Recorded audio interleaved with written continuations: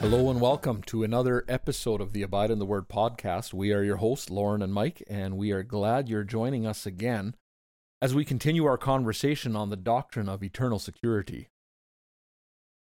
We looked at this doctrine last time. We introduced it, I believe, in good detail, and looked at a lot of the scripture passages that teach the doctrine of eternal security, and also, as we call it, the perseverance of the saints. And for opening here in our second, we'll just dig right into it unless you had something else to add at this point, Mike. If not, we'll just jump right into the meat of the content here. Yeah, I'm excited to get into it. So, perseverance of the saints. We had a quote from John Murray that we read last time on defining what this doctrine is. And it went, "The doctrine of perseverance is the doctrine that believers persevere. It cannot be too strongly stressed that it is the perseverance of the saints. And that means that the saints, those united to Christ by the effectual call of the Father and indwelt by the Holy Spirit, will persevere unto the end. If they persevere, they endure, they continue. It is not at all that they will be saved irrespective of their perseverance or their continuance, but that they will assuredly persevere. Consequently, the security that is theirs is inseparable from their perseverance." That's great, and that's really what we want to do. Last time we talked really about how the believer is guaranteed. We looked at those great promises of God and how He keeps His people. This time we really want to focus on what we might see as kind of the other side of that, is that perseverance is something that's necessary, and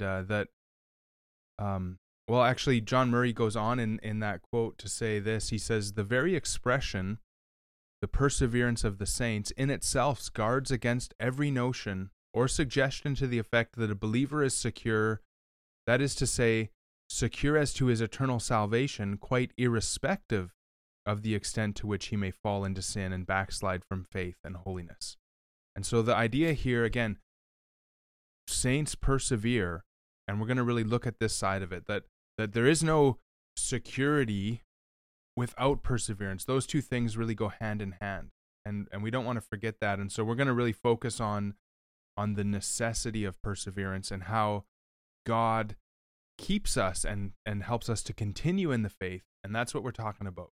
Not a security separate from faith, not a security separate from works, but that we're kept kind of like through faith, or God keeps us in the Christian faith, and that's what we're talking about. And that security then, by keeping us in the Christian faith, it also produces works in the believer. It produces fruit that way, right? And so we're not talking about, again, the idea that we are saved and we can now go on living irrespective of that, where we can do whatever we want, where, kind of an antinomian mindset, sin no longer matters. We just continue on and it feels good, do it, right? Yeah. But rather, again, we are saved, we persevere, and as part of that, there's a continuance in the faith, through faith, and by our faith, and again, through our works. By your works, they shall know you, right? Like it's hard to comprehend the idea that we can be changed, we can be transformed, we can become a new creation in Christ, and still not have a desire. We'll sin, we'll falter, and we talked about that last time too. True Christians can have radical and serious falls, but never total and final falls from grace, right? We do sin, but ultimately, someone who's transformed, someone who's regenerated, the word, again, it moves from our head into our heart. It possesses us. It's not just a mere us possessing the word, but where the word of God possesses us. It changes us, transforms us. And the result of that is a changed life. Mm-hmm. And I like your emphasis. You said works there, and we think of like the fruit of the Holy Spirit. Last time we looked at Ephesians 1, and we saw that there's this guarantee that the Spirit himself is like a seal and a pledge of our inheritance. And so the presence of the Holy Spirit in our life is this guarantee, but what does the Holy Spirit do? He helps us to live the fruit of the Spirit. And so those two things really go hand in hand, and we don't want to forget that. Mm-hmm.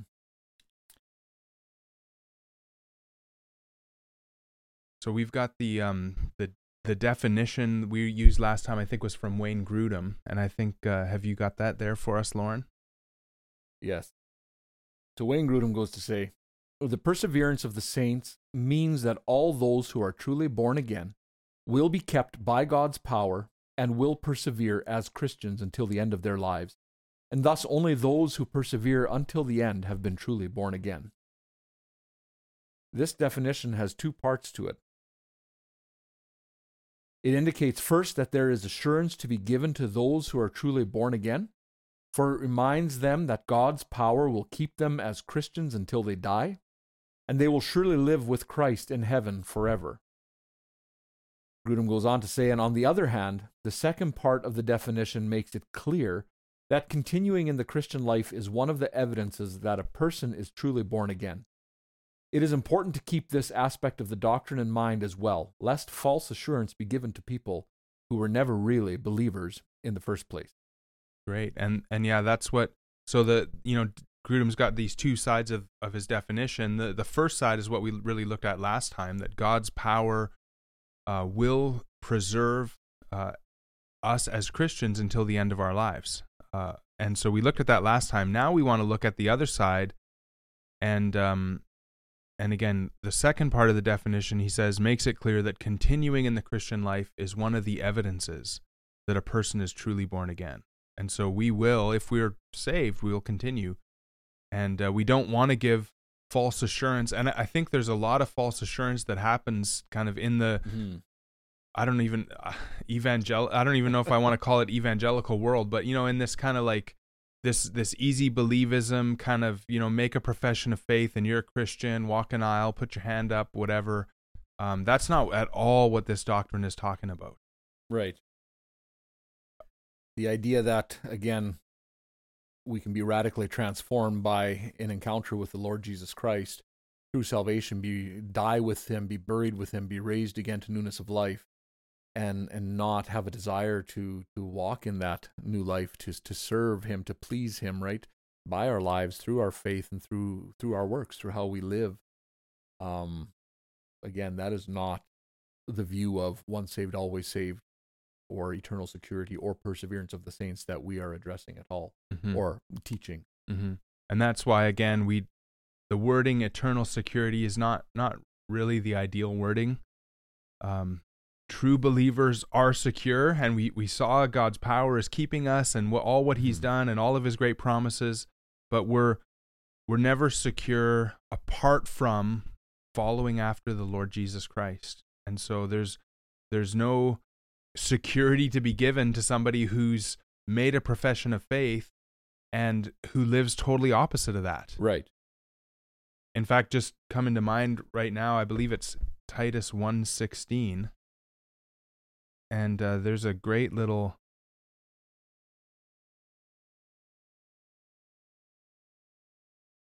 play on words that Titus has there. He says about certain people that they profess to know God, but they deny him by their works.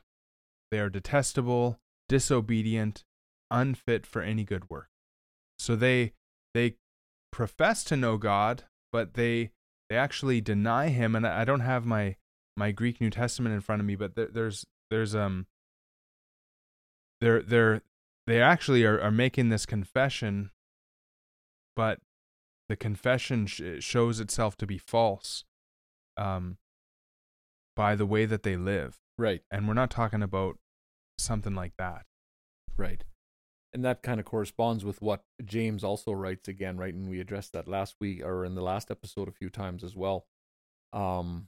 Faith without works, that show me your faith without works, and I'll show you my faith by my works, right? The idea is very clear that if we are saved and if we can have any security at all and any assurance of our salvation, it is through holiness, through a pursuit of holiness, a desire to live holy. And in our men's ministry study, we just went through the book Pursuit of Holiness by Jerry Bridges, and he does a great job of just laying that out and what the scripture shows us, right? Yes, we are saved by grace, we're kept by grace, we are sanctified by grace in the sense that we have the ability then to be obedient to God and to put off this body of flesh and the sin that dwells in it. and to seek to serve him and please him in that way, right?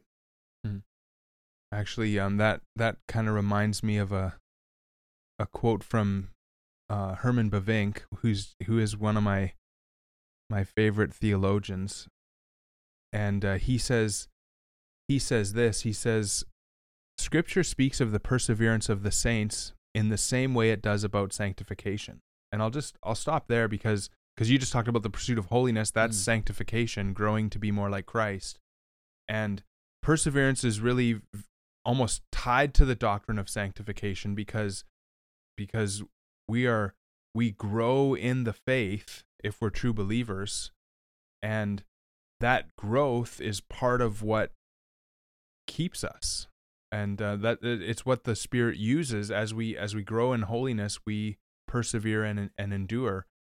And so he goes on. He says there's this kind of connection between perseverance and holiness. Scripture speaks about them both the same way. And then he says it admonishes believers to persevere to the end, just like Scripture admonishes us to be holy.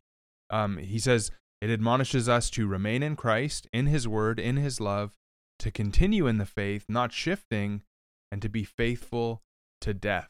And so there's this kind of connection between the doctrine of sanctification and perseverance, because God is ultimately working in our sanctification, right? But there's also a responsibility on us, and the same goes with perseverance. God is going to keep us, but at the same time, one of the ways that he keeps us is by admonishing us to remain in the faith. And so I think that's kind of a helpful thing to kind of see that connection there. And I guess that kind of goes with this, what I wrote down here is kind of this active passive aspect of perseverance, that on the one hand God is keeping us, and yet on the other hand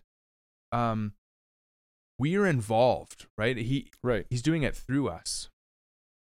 It's by the grace of God and the work of God, but it's also, again, through our obedience to him that is activated in that way, right? And in that sense too, the fact that it is God's work in us, and that's where we looked at last time a little bit. We read the quote from R.C. Sproul and how he mentions that he actually prefers the term the preservation of the saints rather than the perseverance of the saints.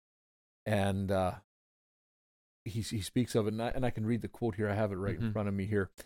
Saints who are called and justified by God do persevere, but they do so not because they are so diligent in their making use of the mercies of God, but the only reason we can give why any of us continue on in the faith, even till the last day, is not because we have persevered so much as that it is because we have been preserved.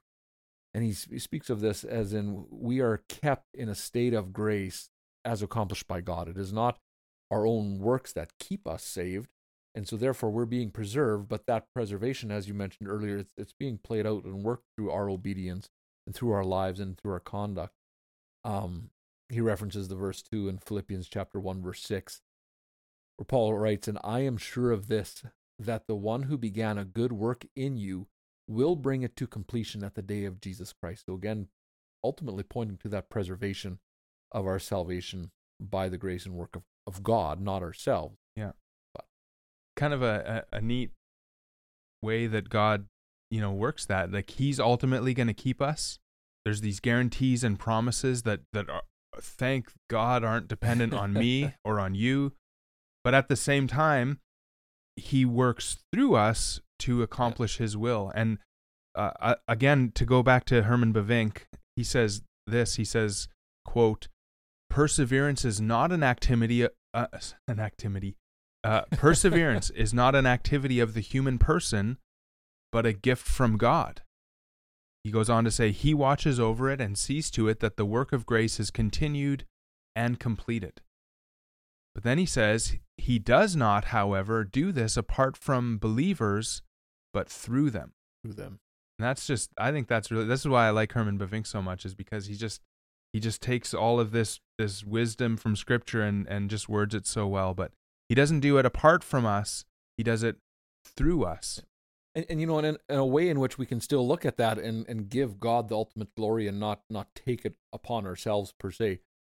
We know and understand that God ordains the end, right? He ordains our salvation. He ordains the outcome of all who follow him. But in that sense, he also has ordained the means, and the means by which he accomplishes our sanctification is, again, by his grace working in us. His grace is sufficient. And the Spirit living in us, as Paul says, gives life to our mortal body. So it's all him, but then it is worked through us, through our works. It is revealed in that way, and he works through that. So still he has ordained the means, so it's still in his hand, but it's through the obedience of the believer. Mm-hmm. Good. Well, let's kind of go to the scriptures then and just kind of show this this aspect where God must work through us, where we're involved, where we must persevere, and there's kind of these warnings and admonishments and encouragements to us to persevere. And actually, some of these almost make us uncomfortable after we looked at all those promises last time. Some of these are going to almost make you go, think about the other way. So I want these two need to go together. Like, don't listen to this one and forget to look at the scriptures from last time without listening to the first one. And that's where, again, it's so important. And we mentioned that a little bit in the last episode as well, which was episode 3, Eternal Security, part 1. Just the importance, again, like Mike mentioned here, that these two go together, because there are often verses in scripture and stuff that are used in such a way as to make it sound like a person can lose their salvation, right? Mm-hmm. And without looking at the broader doctrine, the whole doctrine of scripture and how God works through salvation and all the glorious promises that we looked at last time in those scripture verses, it could be easy to fall into that mindset of believing that this isn't something that is eternal, kept in the power of God. The perseverance of the saints becomes something that many people then reject because they struggle with that because of these verses. And that's something that I'm especially thankful for, that we are willing and wanting to do here in this episode, and probably why it ended up being 2 episodes rather than just one, is to kind of address some of these verses and to show them in their context and how they don't actually negate the doctrine of perseverance of the saints, but actually just show again what we've talked about here. And that is the responsibility and the continuance of living in the faith and in those things. Good. So yeah, we're going to go through a number of scriptures that kind of almost present salvation as contingent on perseverance, as though it's a necessary thing for salvation. So, and contingent, kind of the idea if. There's these if statements. And so, John, do you want to start, Lauren, with John 8:31 there? Sure. So John 8:31. So Jesus was saying to those Jews who had believed him, "If you continue in my word, then you are truly disciples of mine, and you will know the truth, and the truth will make you free." So in that verse there, we see that if. There's this big if. If you continue, then you are truly disciples of mine. The implication on the other side is if you don't continue in my word, then you are not truly a disciple of mine. And so failure to continue shows who a disciple is and who one isn't. And so you would say in that one, it's not a matter of failing to continue isn't being a disciple, or a true disciple being saved and then not being saved. It's more so distinguishing if someone actually ever was saved or not. Yeah, if you are saved, you are going to continue. Right. Matthew 10:22, and there's a parallel later on in Matthew, I think 24:25. Go ahead and read that if you've got it, Lauren. Matthew 10:22 says, "You will be hated by all because of my name, but it is the one who has endured to the end who will be saved." Okay, so the one who has endured to the end will be saved. Now, in this context, the idea of will be saved isn't so much that like they will be born again. The idea here is kind of looking more at a final salvation. And so the one who endures to the end is going to participate in the final salvation. They will reach the eternal inheritance that has been promised to God's people. So more talking about the all final glorification in that. yeah. I think that's the way to take that verse. And we'll kind of look at these, and then we'll go into them. We'll kind of talk about them all at the end a little bit. But the next one is Matthew 24, 9 to 13. Then they will deliver you to tribulation and will kill you, and you will be hated by all nations because of my name. At that time many will fall away, and will betray one another and hate one another. Many false prophets will arise and will mislead many. Because lawlessness is increased, most people's love will grow cold, but the one who endures to the end, he will be saved. Okay, and there's that parallel passage that I was talking about. And notice in verse 10 there, he says, at that time, many will fall away. They will scandalize, scandalizo. They will cause to be brought to a downfall. They will cause to sin. And the sin in that context is unbelief, acceptance of false teaching, and but again, the one who endures through all of these temptations will ultimately be saved. And I think the way to understand that again is that not that these people were saved and now they fall away, but they're revealing themselves to be unsaved, and they won't make it through the persecution and the difficulties of the tribulation. Kind of as their life, their situation, whatever they might find themselves in, as it heats up and the persecution and the pressures start. And really, there's a degree in which maybe we're even seeing a lot of that in society today. And I know in the American church, life has been pretty comfortable for many, many years, right? But as we're starting to see some of that distinguishing marks being made, you see some churches and pastors that are willing to stand, and others who are, locking doors, no questions asked, right? Just using whatever they need to not face that persecution. And there might be something in a form of cleansing happening in the church, within the true church, right? Mm-hmm. Where a lot of people that maybe should have never walked through the church doors to begin with, apart from because they need salvation. Mm-hmm. Maybe God is using that to clear that out a little bit and to sanctify his bride a little bit in that way. Mm-hmm. Yeah, that's for sure happening right now. Romans 11:22, behold then the kindness and severity of God, to those who fell severity, but to you God's kindness, if you continue in his kindness, otherwise you also will be cut off. And so there's this kind of look at the both sides of God, his severity, his judgment, his kindness, severity to those who fell, but then there's this warning, like, you need to continue, otherwise you will be cut off. And these warnings are here, and it's almost impossible for me to just leave this till the end like I was planning to, because I just feel like I got to talk about these. But take it away. These warnings are the means by which true believers are gonna continue in the faith. Because we look at these warnings, these almost threats, if we could call it that, and we say, oh, I'm going to continue in his kindness. I recognize God is a just judge, and I there's this like compulsion on me. I must follow him. I gotta obey him. I can't turn away from him. And there's almost this warning that you'll be cut off. Now, these kind of warnings in Scripture are given to kind of the whole church, and in the church, in the visible church, there's often people who have professed faith in Christ who aren't truly born again, and so there's these warnings that if you don't continue, you'll be cut off. It's not so much you're going to lose your eternal life and your salvation and God's promises are going to fall to the ground. No. The idea is some people that aren't going to continue are going to be cut off because they never really truly were saved to begin with. And I think that's how we understand these if statements throughout Scripture. Right. Could they be used in a sense even as a bit of a measuring stick for ourselves, right? Am I willing to stand no matter what? Am I willing to stand when persecution comes and to do that?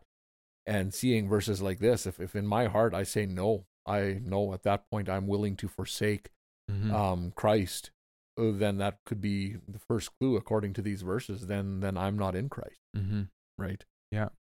And there's I'm reminded of Peter, who did deny Christ, but then even came back, Yes. right? Versus Judas, who denied Christ and went and hanged himself. Yeah. And so that we might be relying on our own strength and our own will, and we might fall. But if we're truly Christ's people, remember, I think we ended last time with, Mm-hmm. I prayed for you, Peter, that your faith wouldn't fail. Yeah. And so, if we do fall, we will be restored, but some might fall and go 100% away, never return. That shows that they were, like Jesus said of Judas, they were kind of like a devil in the midst of the church. Right. And even with King David too, right? We saw Mm-hmm. see his sin, his fall in that sense. And yet when confronted by the prophet Nathaniel, he repented. He returned. He turned back to God and repented of his sin. Mm-hmm. Ultimately, there wasn't a complete fall, a full falling away, because he was a child of God, right? Yeah, good. So again, 1 Corinthians 15 has one of these kind of, if you hold fast the word which I preached, unless you believed in vain, kind of unless your faith was useless. Colossians 1:22, he has reconciled you in his fleshly body through death, in order to present you before him holy and blameless and beyond reproach. But then verse 23 says, if you continue in the faith, firmly established and steadfast, and not moved away from the hope of the gospel that you have heard, which we proclaim to you. And so, again, there's these, if you continue in the faith, firmly established. If you don't, then he has not reconciled you in his body. So, we see these throughout Scripture. Why don't you do Hebrews 3, 5, and 6?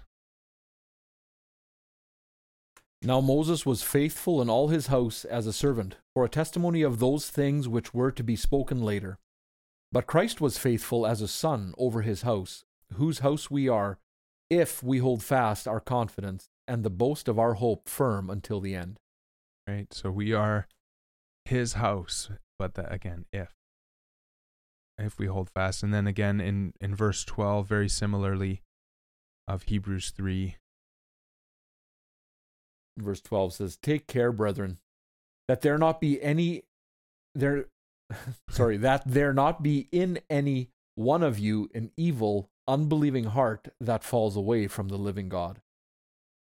But encourage one another day after day, as long as it is still called today, so that none of you will be hardened by the deceitfulness of sin. For we have become partakers of Christ, if we hold fast the beginning of our assurance firm until the end. Great. So something that we need to take care of, right? We know God's in control. We know that God's going to preserve his saints, but we also must take care that there not be an unbelieving heart that falls away. And that word there, falls away, is I would imagine the word where we get the word like apostate from. It's apostenai. Apostenai is kind of how it is in that passage. Ephistemi, we don't need to know the Greek words, but the idea is, this word means it's an action that results in the distancing of a person or thing from a person, thing, place, or condition. And so the idea is to cause someone to move away from a reference point, to cause a revolt, or to have them mislead, or to distance oneself from a person or a thing. And so the idea here is to fall away, to become a backslider, to distance oneself from God.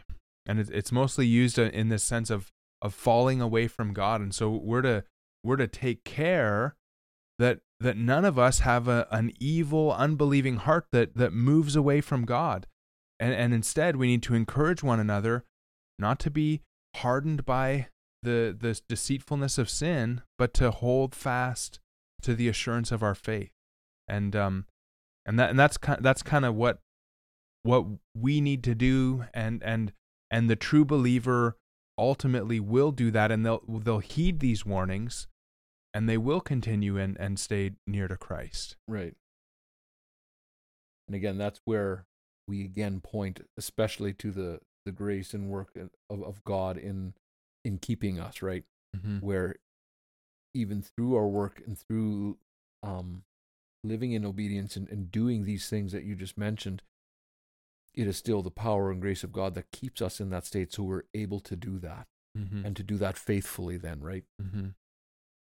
Which gives us a hope because, again, we do sin, we do fall, and knowing that it is God who sustains us and gives us the grace and the ability then to live obediently and to keep these verses, these conditions, if we can put it that way, that we're reading in these verses, right? Mm-hmm. Like you said, they can be a little, maybe even disheartening in that sense if we just look at the if clauses, if. But we look at that and then we realize, in and of ourselves, in and of my flesh, I've failed at that every Mm-hmm. how many times already, right? Yeah. And so again, it is because of, and we can rest in the grace of God and in the work of Christ, that we are able to move forward in this and even be obedient in these very important passages. Mm-hmm. Just to kind of go into the kind of answering some of these, there's another one in 1 John 2 that, again, if what you heard from the beginning abides in you, you also will abide in the Son and in the Father. And Wayne Grudem, just to kind of go back and lean on him a little bit, he says it's only natural that Paul and the other New Testament writers would speak in this way, for they're addressing groups of people who profess to be Christians without being able to know the actual state of every person's heart. So again, we're talking to a group of people, a church of people. We don't know each individual person's heart, and so there's this sense in which there's these warnings then and these conditions that are given that you must persevere. Grudem goes on to say, and actually, do you have that quote there, Lauren? What he goes on to say there? And moreover, in this and in all of the other passages about the need to continue in faith, the purpose is never to make those who are presently trusting in Christ worry that sometime in the future they might fall away. We should never use these passages that way either, for that would be to give wrongful cause for worry in a way that Scripture does not intend. Rather, the purpose is always to warn those who are thinking of falling away or have fallen away, that if they do this, it is a strong indication that they were never saved in the first place. yeah, that's really good. Very good. Not to make you worry that sometime you might fall away. And I don't know about you, Lauren, but for me, I read those passages and it's just like, yeah, that's exactly what I want to do too. I want to continue. Mm-hmm. I want to be firm in the faith. Yeah. I want to honor Christ with my life. Doesn't make me worry reading those. It just almost reminds me of how much I want to do that very thing, Mm-hmm. which, because my heart's changed, I want to follow Christ. Well, and there's a sense in which, looking at those verses, yeah, there's the ones like the promises again that we looked at last time that are just really comforting and assuring. And these too, like you just mentioned, if we look at them in the right way and we measure our desire to serve Christ, do also give us comfort, right? Like my desire is to follow Christ. My desire is to persevere in Him.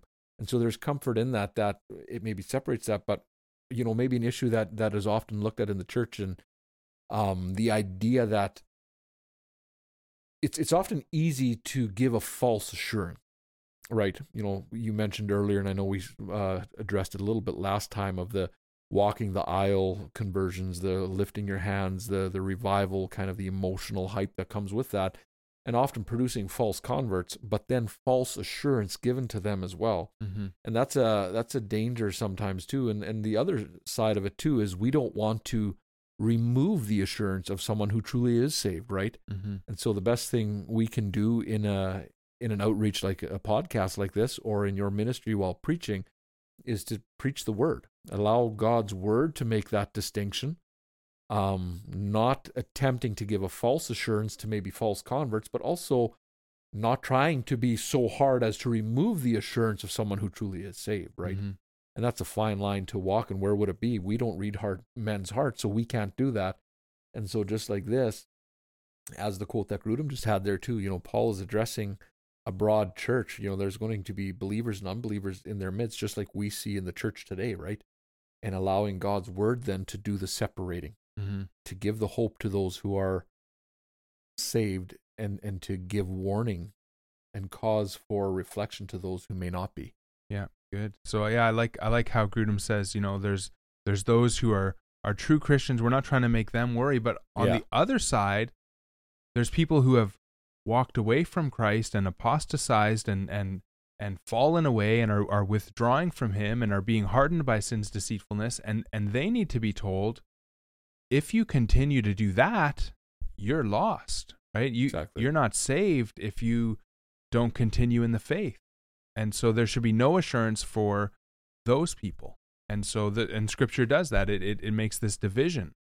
And even there, if that person is saved, but is living in sin, they still need to, the Scriptures will do a little heart surgery on that person and reveal that, and for a time remove the assurance of that person's salvation. Mm-hmm. Again, we see in David's prayer after being rebuked and repenting, right? Restore unto me the joy of my salvation. He had lost that joy because of his sin.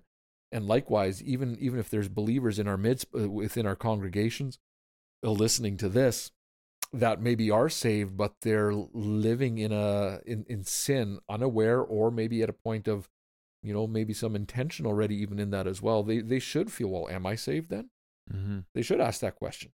And if it draws them back to repentance, then praise God. Mm-hmm. And if not, then maybe it reveals a deeper issue that there never was a salvation to begin with. But in that sense, verses like this serve a great purpose within the body of Christ to distinguish between a believer and an unbeliever, but also sometimes to really, to really place a rebuke on a believer. Mm-hmm. Why am I comfortable in some of these things if I am saved and I do desire to persevere? And it should turn us in repentance away from the sins that are besetting us, away from the desires maybe that cloud our judgment and things like that, lusts and things of the world, mm-hmm. and point us back and refocus back on Christ. Mm-hmm. Good. So, kind of alongside of this, then, if we kind of go, okay, there's this promise to those who are truly born again, but at the same time, you must continue in the faith. Well, a question comes up then, well, what do we do?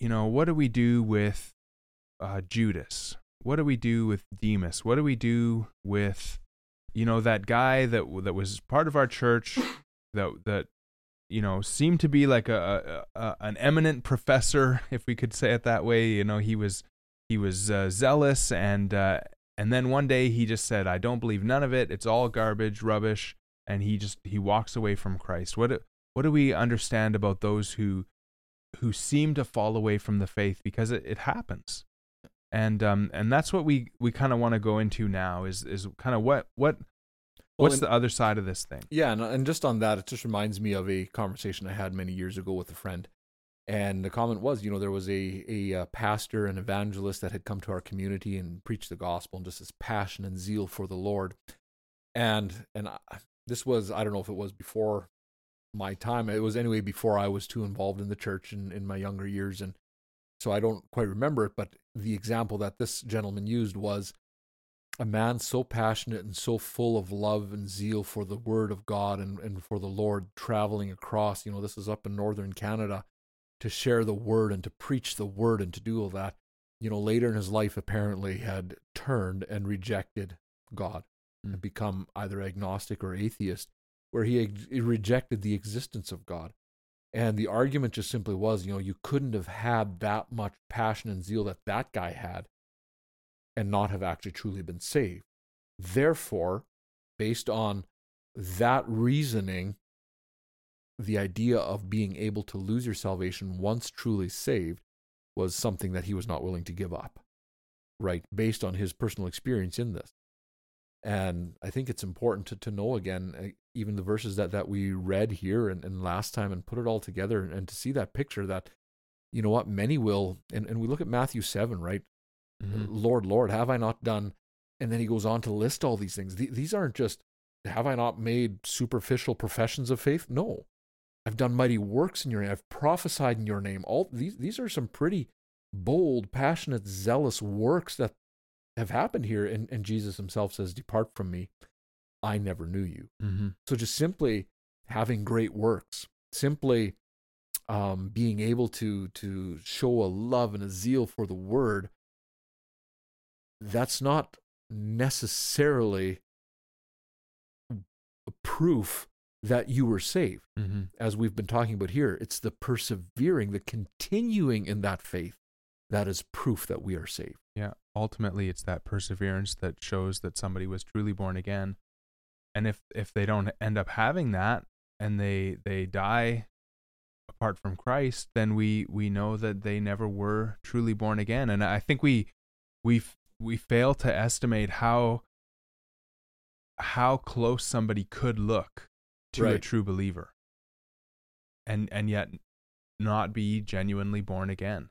Right. And it, I know in my own ministry and life, there people have gotten saved that were some of the greatest people that I thought were saved in the church, and all of a sudden one day they are born again, and I'm going, wow, like I would have for sure thought that guy was saved. That guy was one of the great guys in the church, but it's happened a few times that way, and it's happened in my life a few times the other way, where people that I thought were genuinely saved have just totally departed from the faith, and doesn't seem likely that they're coming back. And so I think we fail to estimate how close somebody could look, how great they could kind of portray themselves.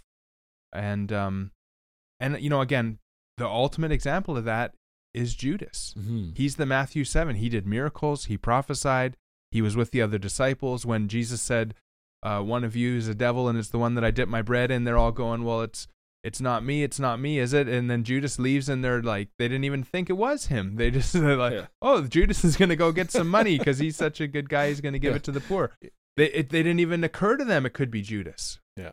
Well, until after, and so and I think we forget. Yeah, and a good example of that is even especially in today's social media, internet world, it's so easy to stay on top of a lot of these things, but you see a prominent figure in the church all of a sudden just plummet and fall into headlong sin and non-repentance, and often turn around and just simply reject the faith, right? And these were people, authors, people that sold books on Christian living, on these things, and they just turn around and completely reject the things of Scripture.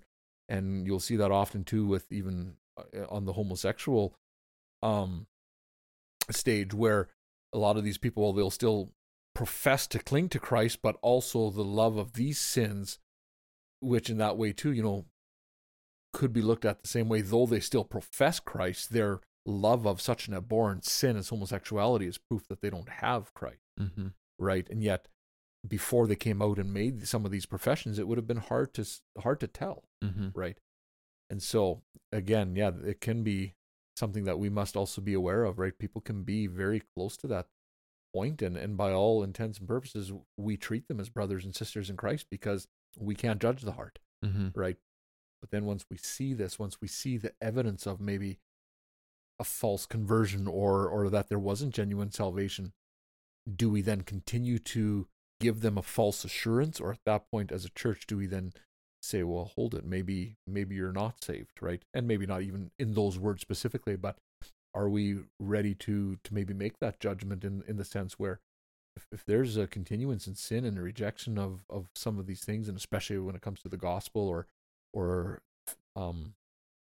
maybe what we would consider a more serious sin lifestyle, are we willing to look at that and then say that, maybe that conversion and that profession was false, and then do the appropriate thing, which is share the gospel, take the gospel to that person and rebuke that sin, and not just continue to move on as though nothing really is happening because, well, he's a brother in Christ because I already accepted him as one many years ago. That mentality, right? Yeah, we shouldn't let our experience in this way should not dictate our theology, and when we see somebody that seems to have been a Christian fall away, we're better to stick with those scriptures where God has promised that a true believer won't, and then kind of reinterpret our experience. Is there another way to interpret this? And Scripture shows us that there are Judases, there are people, and let's look at some of those scriptures now. That and one of the greatest ones is in the parable of the soils in Matthew 13 and Luke 8, and I think it's Mark 4. But I think we've got Matthew 13 there. Do you want to read these are pictures of Matthew 13, Jesus is saying, okay, you're going to go and preach the message of the gospel. You're going to go preach the message of the kingdom. And here's what you should expect, disciples. Here's the kinds of responses that you're going to get. Right. And go ahead and read verses 5 and 6 and 20 and 21 there. The others fell on the rocky places, where they did not have much soil. And immediately they sprang up, because they had no depth of soil. But when the sun had risen, they were scorched, and because they had no root, they withered away. Then verse 20 and 21. The interpretation of it. What does this parable mean? Well, here we go. Matthew 13, 20 and 21. The one on whom the seed was sown on the rocky places, this is the man who hears the word and immediately receives it with joy. Yet he has no firm root in himself, but is only temporary. And when affliction or persecution arises because of the word, immediately he falls away. So, yeah, what we see here, if we remember this parable, there's one of the first reactions is that the seed is sown on the path, and the interpretation of that is that Satan comes and takes it away. Well, that's the person where you preach the gospel and they just outright reject it, and we see that often happens. But then there's this one that falls on the rocky places, and there's no root, and the idea here is this is somebody who receives the word with joy. They don't just kind of receive it, but with joy. But that joy doesn't endure, and all of a sudden they fall away.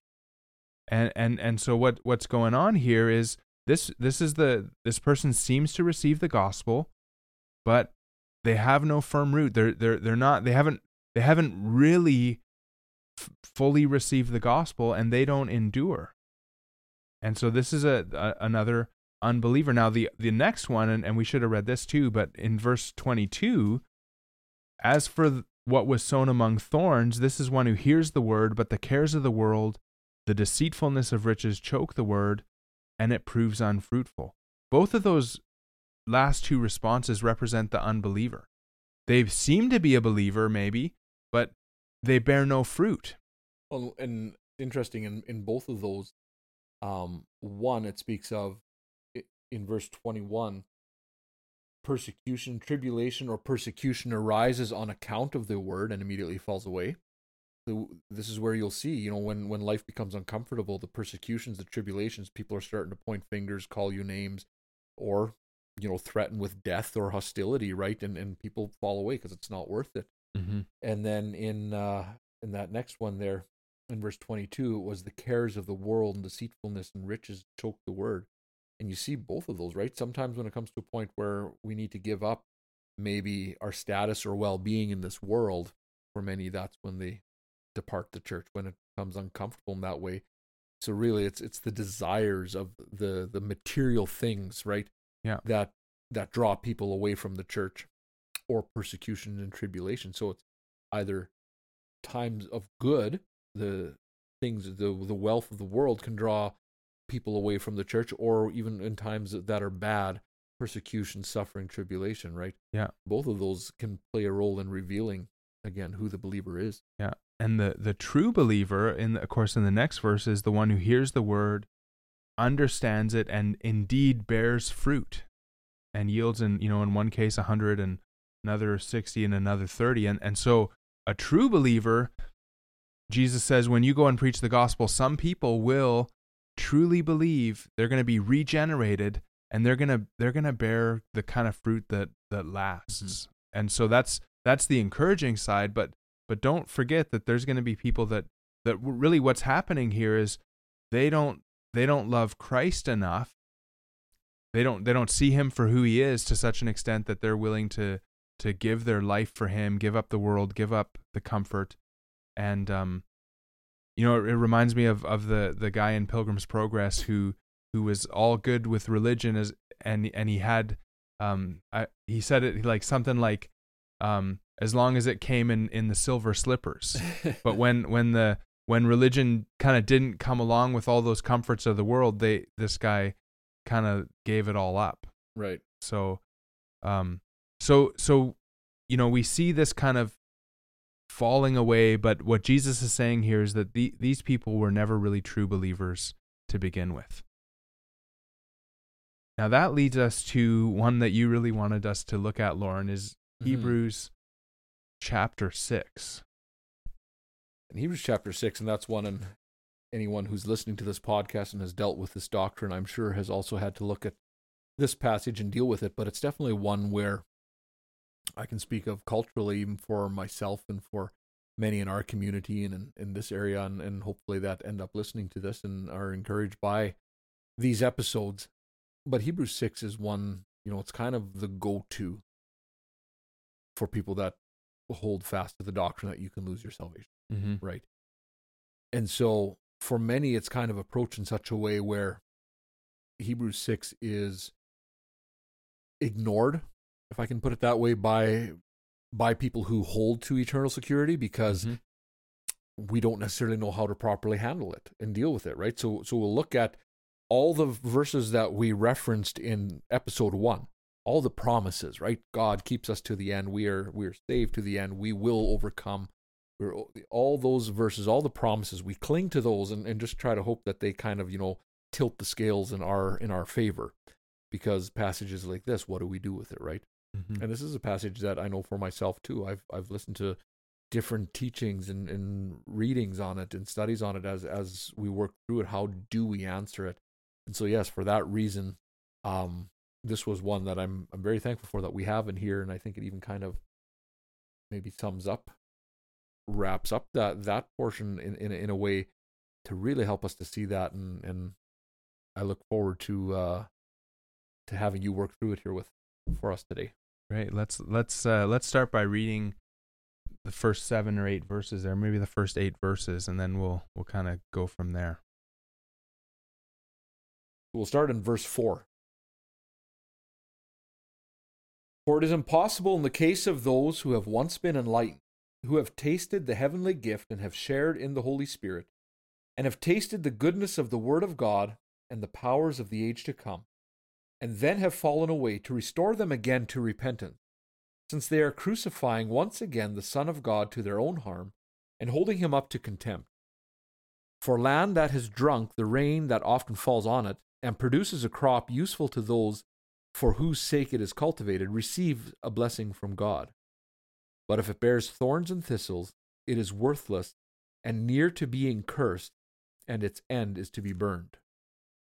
Okay, great. So what I think really helps us to understand this passage in the first place is just to remember what's going on with these Hebrew believers. And remember what had happened here is they have, they were Hebrews, they were Jews, where they were exactly, Rome or Italy or wherever, it doesn't necessarily matter, but they're Jews, and they're tempted because of persecution.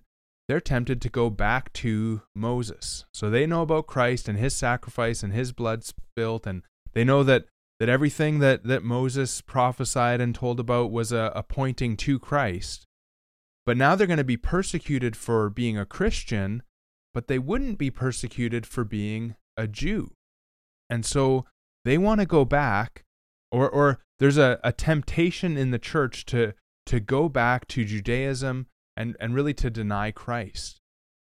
And what the author of Hebrew does, I think there's 5 really strong warning passages throughout the book. And so as the author of Hebrews is kind of working through that Christ is better than the angels and Moses and the old covenant and all of the riches that we have in Christ, he stops at different times and he warns them, don't go back to what is less than Christ, because if you do, you're gonna lose everything that Moses pointed forward to. Now, just think about that for a minute. Like, so Lauren, you're a believer in Christ. Let's pretend you were a Jew and you used to sacrifice lambs. Mm-hmm. Like, can you imagine? I'm gonna just forget about Christ. I'm gonna go and kill lambs for the forgiveness of my sins. Like, right. I don't even know what to say to that. Like, are you kidding me? Like, if you did that, Lauren, I like, are you kidding me, Lauren? Like, Christ God the Son came to earth, shed his blood, and you're gonna go and go to the shadow of things? No. And so the author of Hebrews is saying, if that's you, it's gonna be impossible to renew you to repentance. It's gonna be impossible to bring you back. And he gives these 5 the grammar here, 5 participles, and I don't even know if I'll be able to pull them out off the top of my head, but it's impossible in the case of those who have once been enlightened, who have tasted the heavenly gift, they shared in the Holy Spirit, that's 3, tasted the goodness of the word and the powers of the age to come, and falling away. Those 5 participles kind of work together. These are the description of this person. They've been enlightened, tasted the heavenly gift, shared in the Holy Spirit, tasted the goodness of the word and the power of the age to come, and falling away. It's impossible to restore them again to repentance, since they are crucifying once again the Son of God to their own harm and holding him up to contempt. So those 5 things describe this person. Now, Wayne Grudem does a good job, and I'm just going to really lean on him here as he kind of works through this passage. He says this, quote, "At this point, we may ask, what kind of person is described by all these terms? Does this text describe a person who has been genuinely born again? These are no doubt people who have been affiliated closely with the fellowship of the church. They've had some sorrow for sin, repentance. They have clearly understood the gospel. They've been enlightened." He goes on to say, perhaps using some spiritual gifts in the manner of the unbelievers in Matthew 7:22. They've been exposed to the true preaching of the word and have appreciated much of its teachings. They have tasted the goodness of the word of God. But in spite of all this, if they commit apostasy, if they fall away, that's that word apostasy, if they fall away, then they are willfully rejecting all of these blessings and turning decidedly against them. The author tells us that if this occurs, it will be impossible to restore these people again to any kind of repentance or sorrow for sin. Their hearts will be hardened and their consciences calloused. Their repeated familiarity with the things of God and their experience of many influences of the Holy Spirit has simply served to harden them against conversion. He goes on to say that it's clear that some in the community were in danger of falling away in just such a manner. And the author wants to warn them that though they've participated in the fellowship of the church and experienced the number of God's blessings in their lives, yet if they fall away after that, there is no salvation for them. He wants to use the strongest language possible to say, here's how far a person can come in experiencing temporary blessings and still not be saved. Now, he says, again, he goes on to say, this does not imply that he thinks true Christians could fall away. He says Hebrews 3:14 implies quite the opposite. And I'll get you to read that in just 1 minute. But he wants them to gain assurance of salvation through their continuing faith, and thereby implies that if they fall away, it would show that they were never Christ's people in the first place. Now, what does Hebrews 3:14 say, Lauren? It says, "For we have come to share in Christ, if indeed we hold our original confidence firm to the end." Okay, so implies there that true Christians aren't going to fall away. Now, immediately after he kind of gives this warning to the people, he gives that illustration about the land that drinks in the rain that falls on it. And it produces a useful crop. And that land receives a blessing from God. But then he says, if the land bears thorns and thistles, it is worthless, near to being cursed, and its end is to be burned. And so there's this illustration here of the land. You know, it's the same land. Some of it bears good fruit, some of it bears bad fruit. If it bears bad fruit, it's going to go to hell. If it bears good fruit, then that's good, right? And so it's very similar then here to the parable of the soils. We're kind of talking about the word of God has gone forth. Some of it bears good fruit, some of it bears bad fruit. If it doesn't bear good fruit, then it's not a good tree. In other words, it's not born again. Yeah. And that's what he does. Actually, if you just keep reading, why don't you read now, Lauren, verses 9 till what is it? 12. Yeah, 9 to 12. Though we speak in this way, yet in your case, beloved, we feel sure of better things, things that belong to salvation. For God is not unjust so as to overlook your work and the love that you have shown for his name in serving the saints as you still do. And we desire each one of you to show the same earnestness to have the full assurance of hope until the end, so that you may not be sluggish, but imitators of those who through faith and patience inherit the promises. So he gives them this strong warning, and I should just point out here that Grudem kind of brings this out as well. He says that it's not like, and this is just kind of a paraphrase, but Grudem says it doesn't say there in verse 7 and 8 that they once bore good fruit, but now they no longer do. It's that they've never borne good fruit. And so if the ground produces thorns and thistles, it's not really a true believer. And then he, after this warning, though we speak in this way, yet in your case, beloved, we feel sure of better things. And then he says, things that belong to salvation. In other words, the things that I was just talking about aren't things that belong to salvation, but in your case, I'm confident, I have hope that things that belong to salvation belong to you. And so go ahead, Lauren. Yeah. I was just going to say, and just thinking of this here, in verse 4, for it is impossible for those who have been enlightened, tasted the heavenly gift, shared in the Holy Spirit, tasted the goodness of the Word of God and the powers of the age to come. Are those things then in reference to the rain that has fallen on the land that produces good crops? In the sense where the rain falls on the lands that produces good crops, but also that produces the thorns and thistles, right? Yeah. The rains, the blessings that shower over top of the land, that's the same, but what it produces is evidence of the soil. Yeah, good. And likewise, the enlightenment, the tasting of these things, the believers and unbelievers are both sitting under the preaching of God's word. They're both sitting and maybe even partaking in the Lord's Supper and baptisms, the blessings of the grace of God and the ordinances of God that he has given to the church. They're both sitting under it. They've tasted it. But it's not the blessings that are different as much as the soil or the hearts that receive those blessings. Is that the distinction? Yeah, I think so. That the writer's making here with those two verses, 7 and 8, coming after 4, 5, and 6? Yeah, I think that's exactly right. And that actually reminds me of what Jesus says. Often he says something like, take heed how you hear.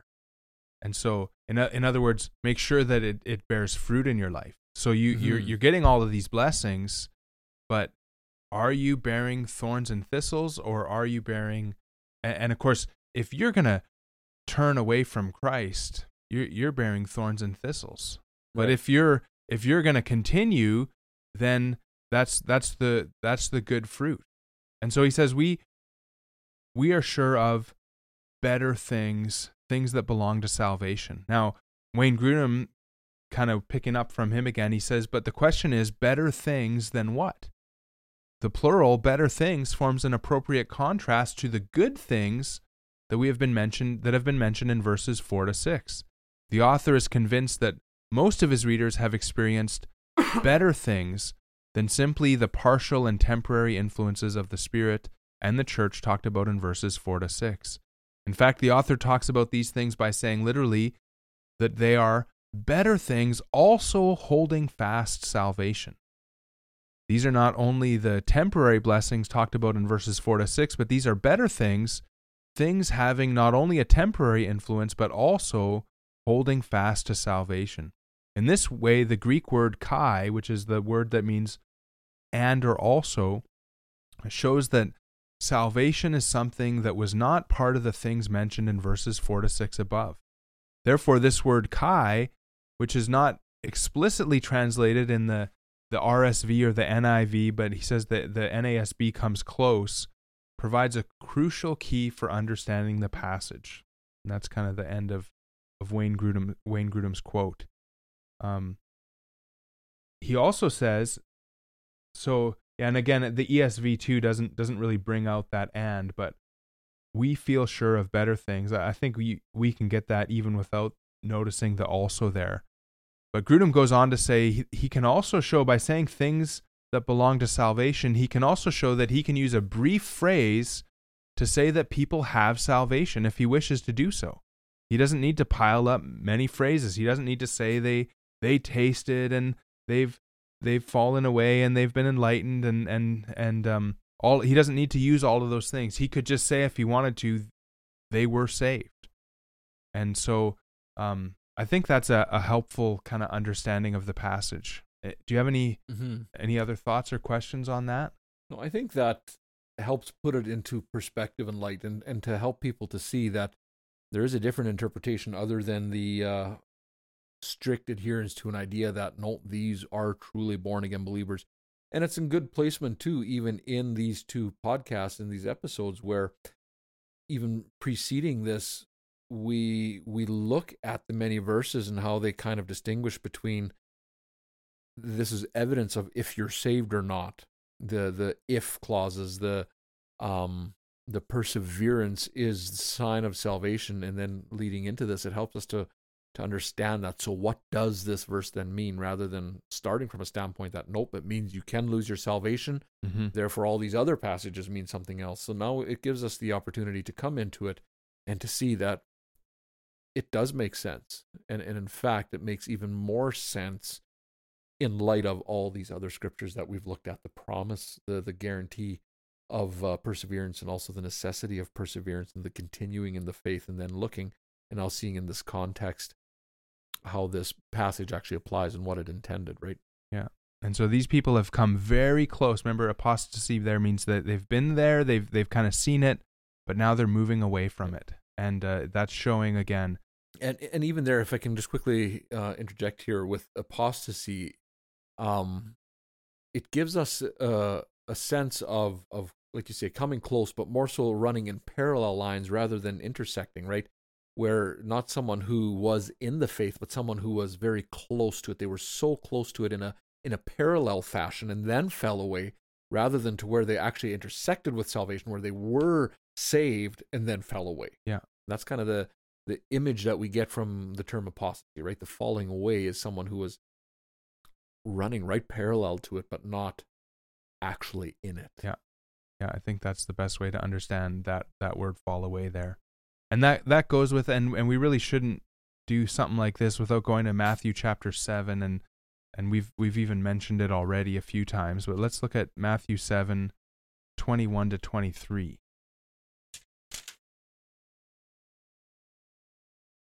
Yeah, go ahead, yeah. Not everyone who says to me, Lord, Lord, will enter the kingdom of heaven, but the one who does the will of my Father who is in heaven. On that day many will say to me, Lord, Lord, did we not prophesy in your name, and cast out demons in your name, and do many mighty works in your name? And then I will declare to them, I never knew you. Depart from me, you workers of lawlessness. So here's these people, and they're not just calling Jesus Lord. It's not just some shallow profession of faith. It's Lord, Lord. There's some emphasis there. They believe that they've done many things. Now, whether they did them or not, we prophesied, they cast out demons, they performed many miracles. They seem to think that they actually did do those things. And I think if we think about who would this be in the Gospel of Matthew, it's Judas. He probably did prophesy. He probably did cast out demons. He probably did do miracles, and even many miracles, and he did them in Jesus' name. But he never really was known by the Lord, and what characterized him is this practice of lawlessness. And so that's what we see in these people. They don't do the will of the Father. They're not living the life of the new birth that we see in the Sermon on the Mount. And so they kind of profess him, but in their works, by their works, they end up denying him. Even if they do all these special little works, they don't do the works of righteousness and holiness that Jesus is talking about, that if you don't have that righteousness, you won't enter the kingdom of heaven earlier in the Sermon on the Mount. Now, it's important to note here that Jesus says, I never knew you. He doesn't say, I knew you, and then I forgot about you, and then I knew you, and then I forgot about you. I never knew you. These people were never truly saved. They were, if we go a little bit earlier, they were the bad tree. A good tree bears good fruit, bad tree bears bad fruit. They were the bad tree. They never entered at the narrow gate, and he never knew them.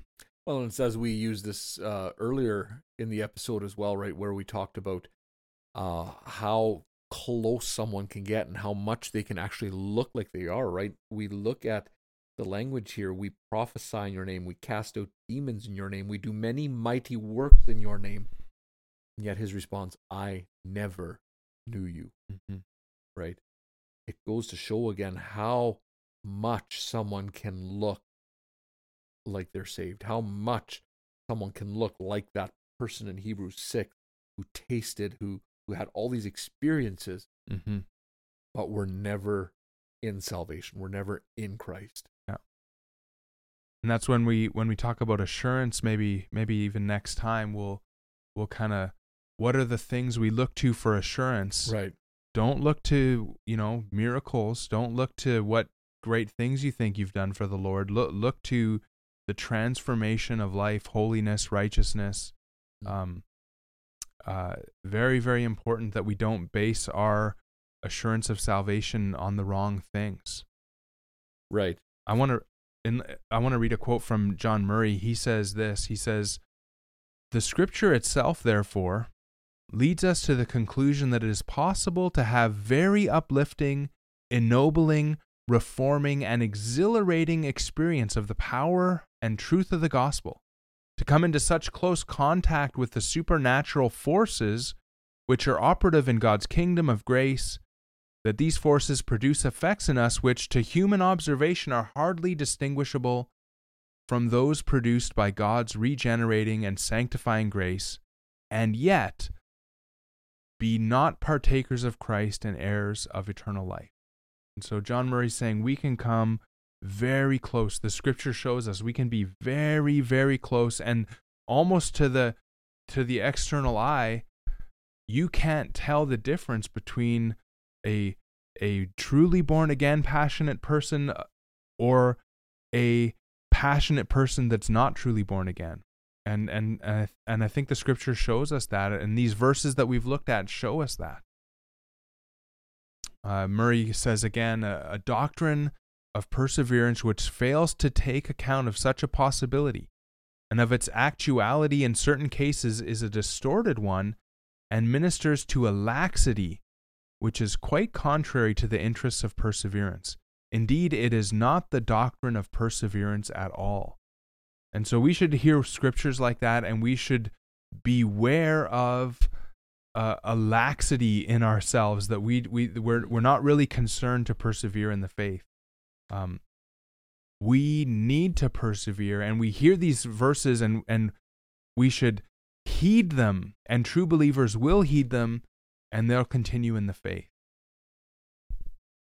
And I think that leads us to 1 John 2:18 and 19, which I think just summarizes this whole thing so well.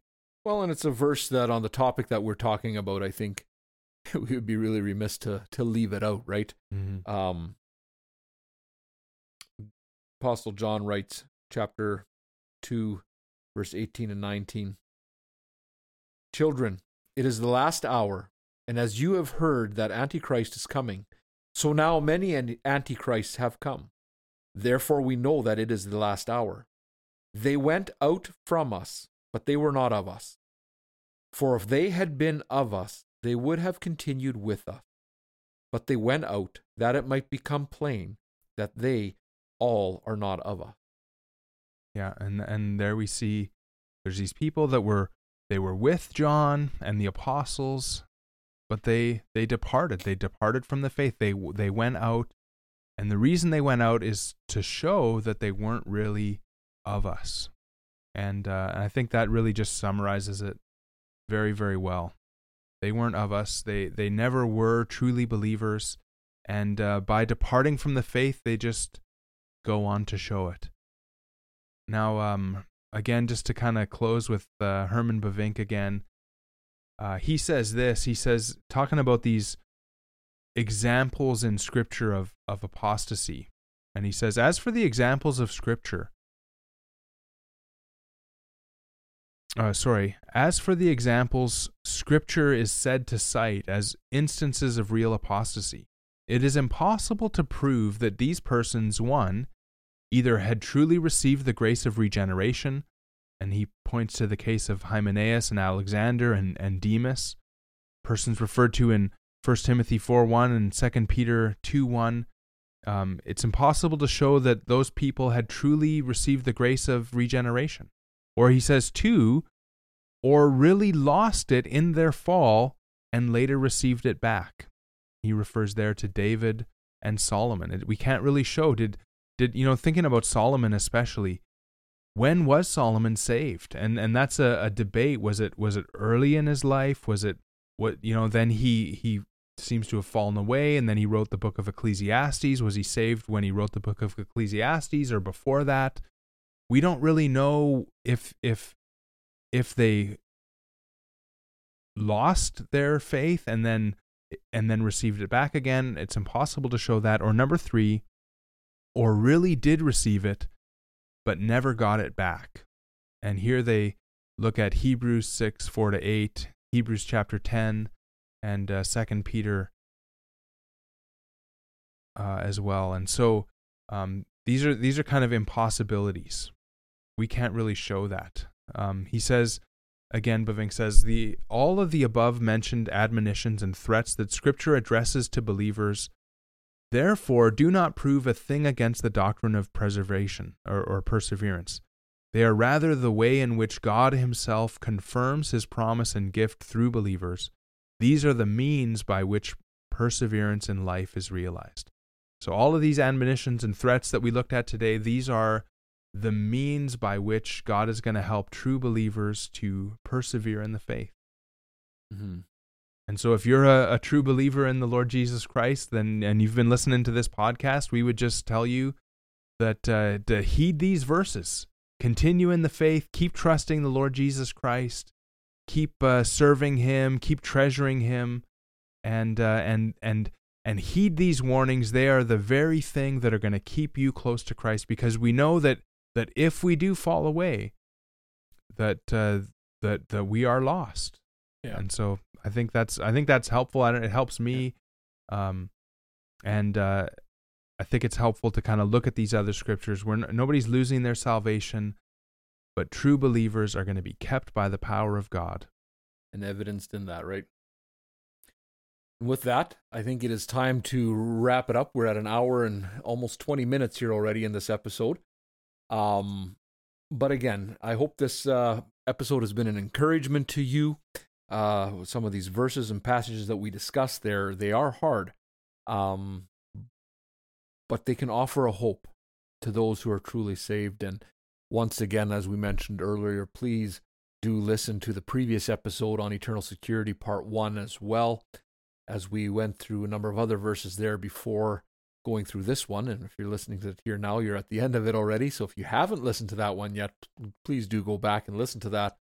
And just with, in closing here, a verse that we opened up with in episode 1, or a thought, Revelation 3:21 says, "He who overcomes, I will grant him to sit down with me on my throne. I also overcame and sat down with my Father on His throne." And again, we ask the question, who is it He? Who is this person that overcomes? And the Apostle John answers that in 1 John 5, verses 4 and 5. "For everyone who has been born of God overcomes the world. And this is the victory that has overcome the world, our faith. Who is it that overcomes the world except the one who believes that Jesus is the Son of God?" So if you have overcome the world, if you have faith in the Lord Jesus Christ, and if you are saved and have entered into the promise of salvation, then you are an overcomer in that sense, and the promise of an eternal inheritance is for you as well. And with that, we thank you again for listening. And if you've enjoyed this podcast, please do listen or share it and listen to the other episodes as well. And we appreciate you guys taking the time to listen to what we have. With that, I say, until next time.